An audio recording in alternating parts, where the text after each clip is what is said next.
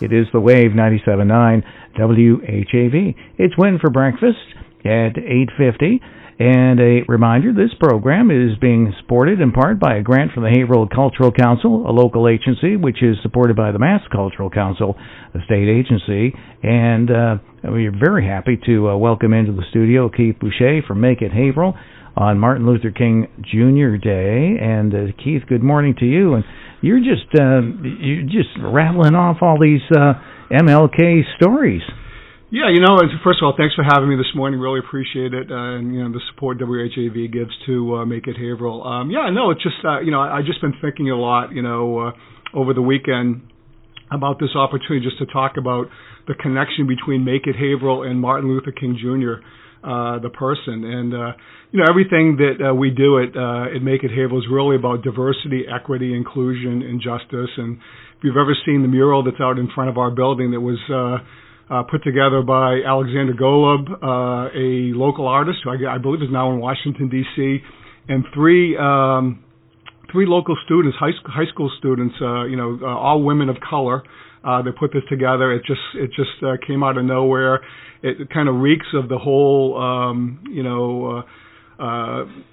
George Floyd, murder and things like that, but just shows about diversity, equity, and inclusion. And it just made me think back about how we got to the point on doing what we do at MakeIt Haverhill. And I think I was saying to you earlier about the fact that when I was young, back in the early '60s, we used to eat a lot of grapes during the summer. I don't know why, but my mother one time just said, basically, we can't have grapes because we said, why? Where are the grapes? It sounds stupid, but it's like an epiphany moment. She said because there's this gentleman out in California, Cesar Chavez, who's organizing people because they're not getting paid enough to pick those grapes. So we're going to support those people, and that just started for me like the whole issue of diversity, equity, and inclusion, that everybody has the right to, a decent wage and a decent life. So that's kind of how we got our started, So it all circles around a clump of grapes. Yeah, it's weird to think about a clump of grapes, but but it really is. It just and then just like fast forward to being involved with about how other people are feeling, things that are happening in the world. Back in 2010, we had the horrific earthquake in Haiti, and I just felt compelled to go there and help through our Good Shepherd United Methodist Church here in Haverhill. So we went there and we worked. I ended up going 4 times, and just got to see a little bit of the other side of the world, and how other people are just really just barely able to survive.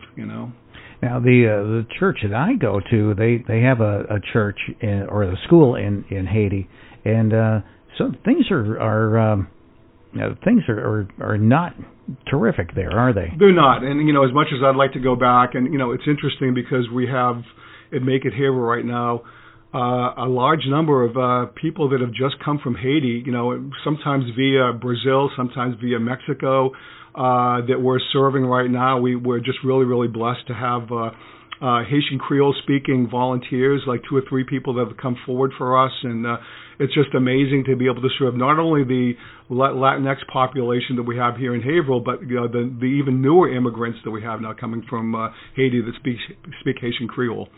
Yeah, and that's the new interpreter language that you need to find. You got to find more of those people, huh? We do, and even dealing with say an organization like Mass Hire, it's hard for them. It's hard for so many organizations to find those people, but I think our ace in the hole basically is that we built trust in the community, and people just come to us. We had one family that came to us a few months ago, and it was their second day in the country.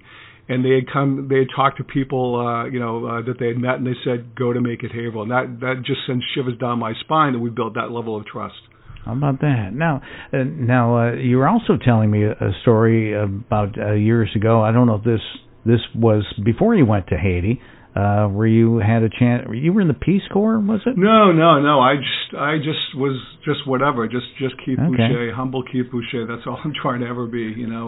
But we had an opportunity. I really wanted to go to South Africa just to experience and see, all about apartheid and Nelson Mandela and that. And this is the first connection to Martin Luther King Jr. And it's a remote one. It's sort of like, say, the 5 degrees of Kevin Bacon, if you've heard that before.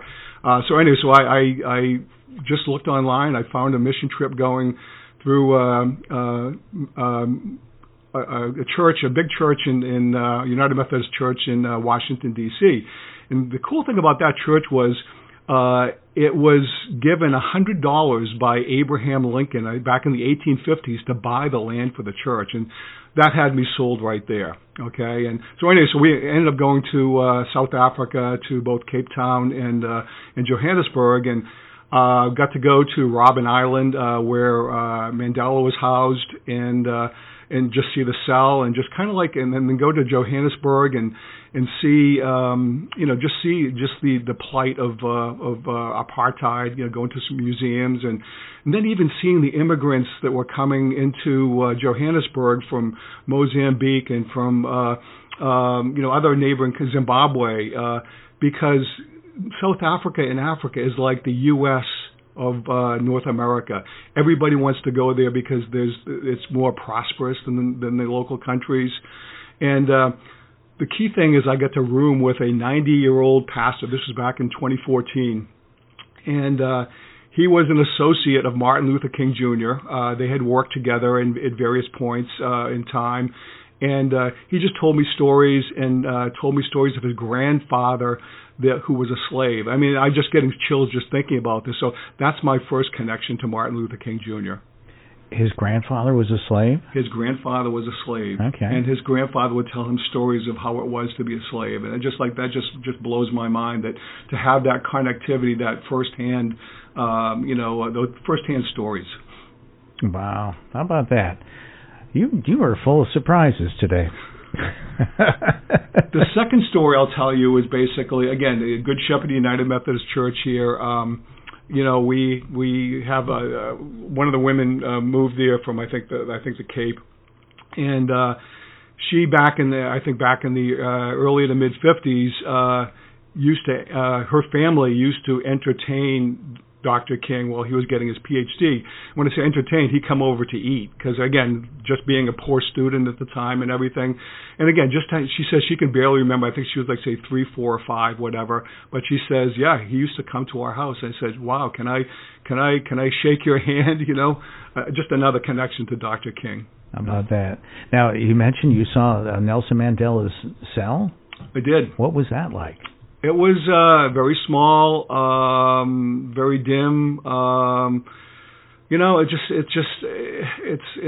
think he was there, I forget how many years it was. I think it was like 25 years, maybe more. But to think that somebody of that intellect and somebody of that forward thinking and just willing to put his life on hold all those times, it just was.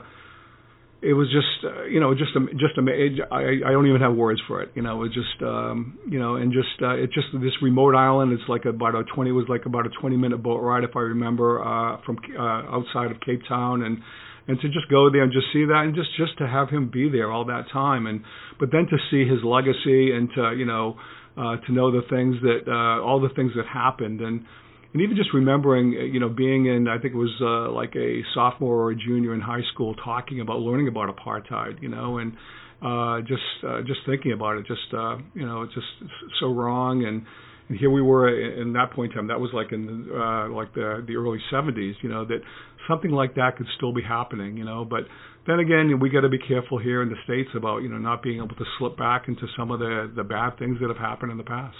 Yeah, I get you there. And now, before we depart, you've got a job fair coming up?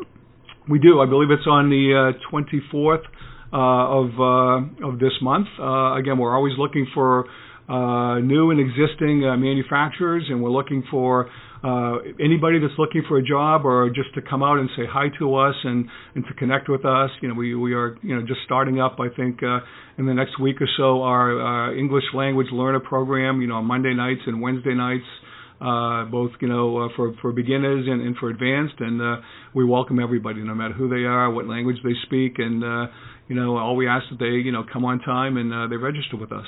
And you do, you're still doing those computer classes? We do, yep. Those we've just signed up on that, and we're doing computer classes actually for some seniors at Buttonwoods here in Haverhill. I think we have 9 to 10 people signed up for that, and then we have a class for business in both English and Spanish, and then we have English and Spanish classes for beginners, and then we're also working with UTech, a great partner of ours, to help folks that are getting out of the Middleton House of Correction, get on their feet, get some computer skills, and help them get a job. All right, and you're looking for people that can speak Haitian Creole. For people who can speak Haitian Creole, and we're looking for volunteers and donations and things like that. Any information like that, just send a note to info@makeithaverhill.com. Excellent. All right. Hey, Keith, anything else you'd like to add? Yeah, just as I always say, thank you for having us here at WHAV, and please support WHAV. If you're an individual, you can get the news, and if you're a company, you can advertise. Just talk to Win. And if you're a nonprofit, please write WHAV into your grants for a marketing expense like we do at Make It Haverhill. That would be a wonderful thing. And we can't advertise because we're a nonprofit, but we can promote. Exactly. All right. Hey, Keith, thank you so much. Keith Boucher, Make It Haverhill, founder of Make It Haverhill, our guest this morning, right here on the Wave, 97.9 WHAV.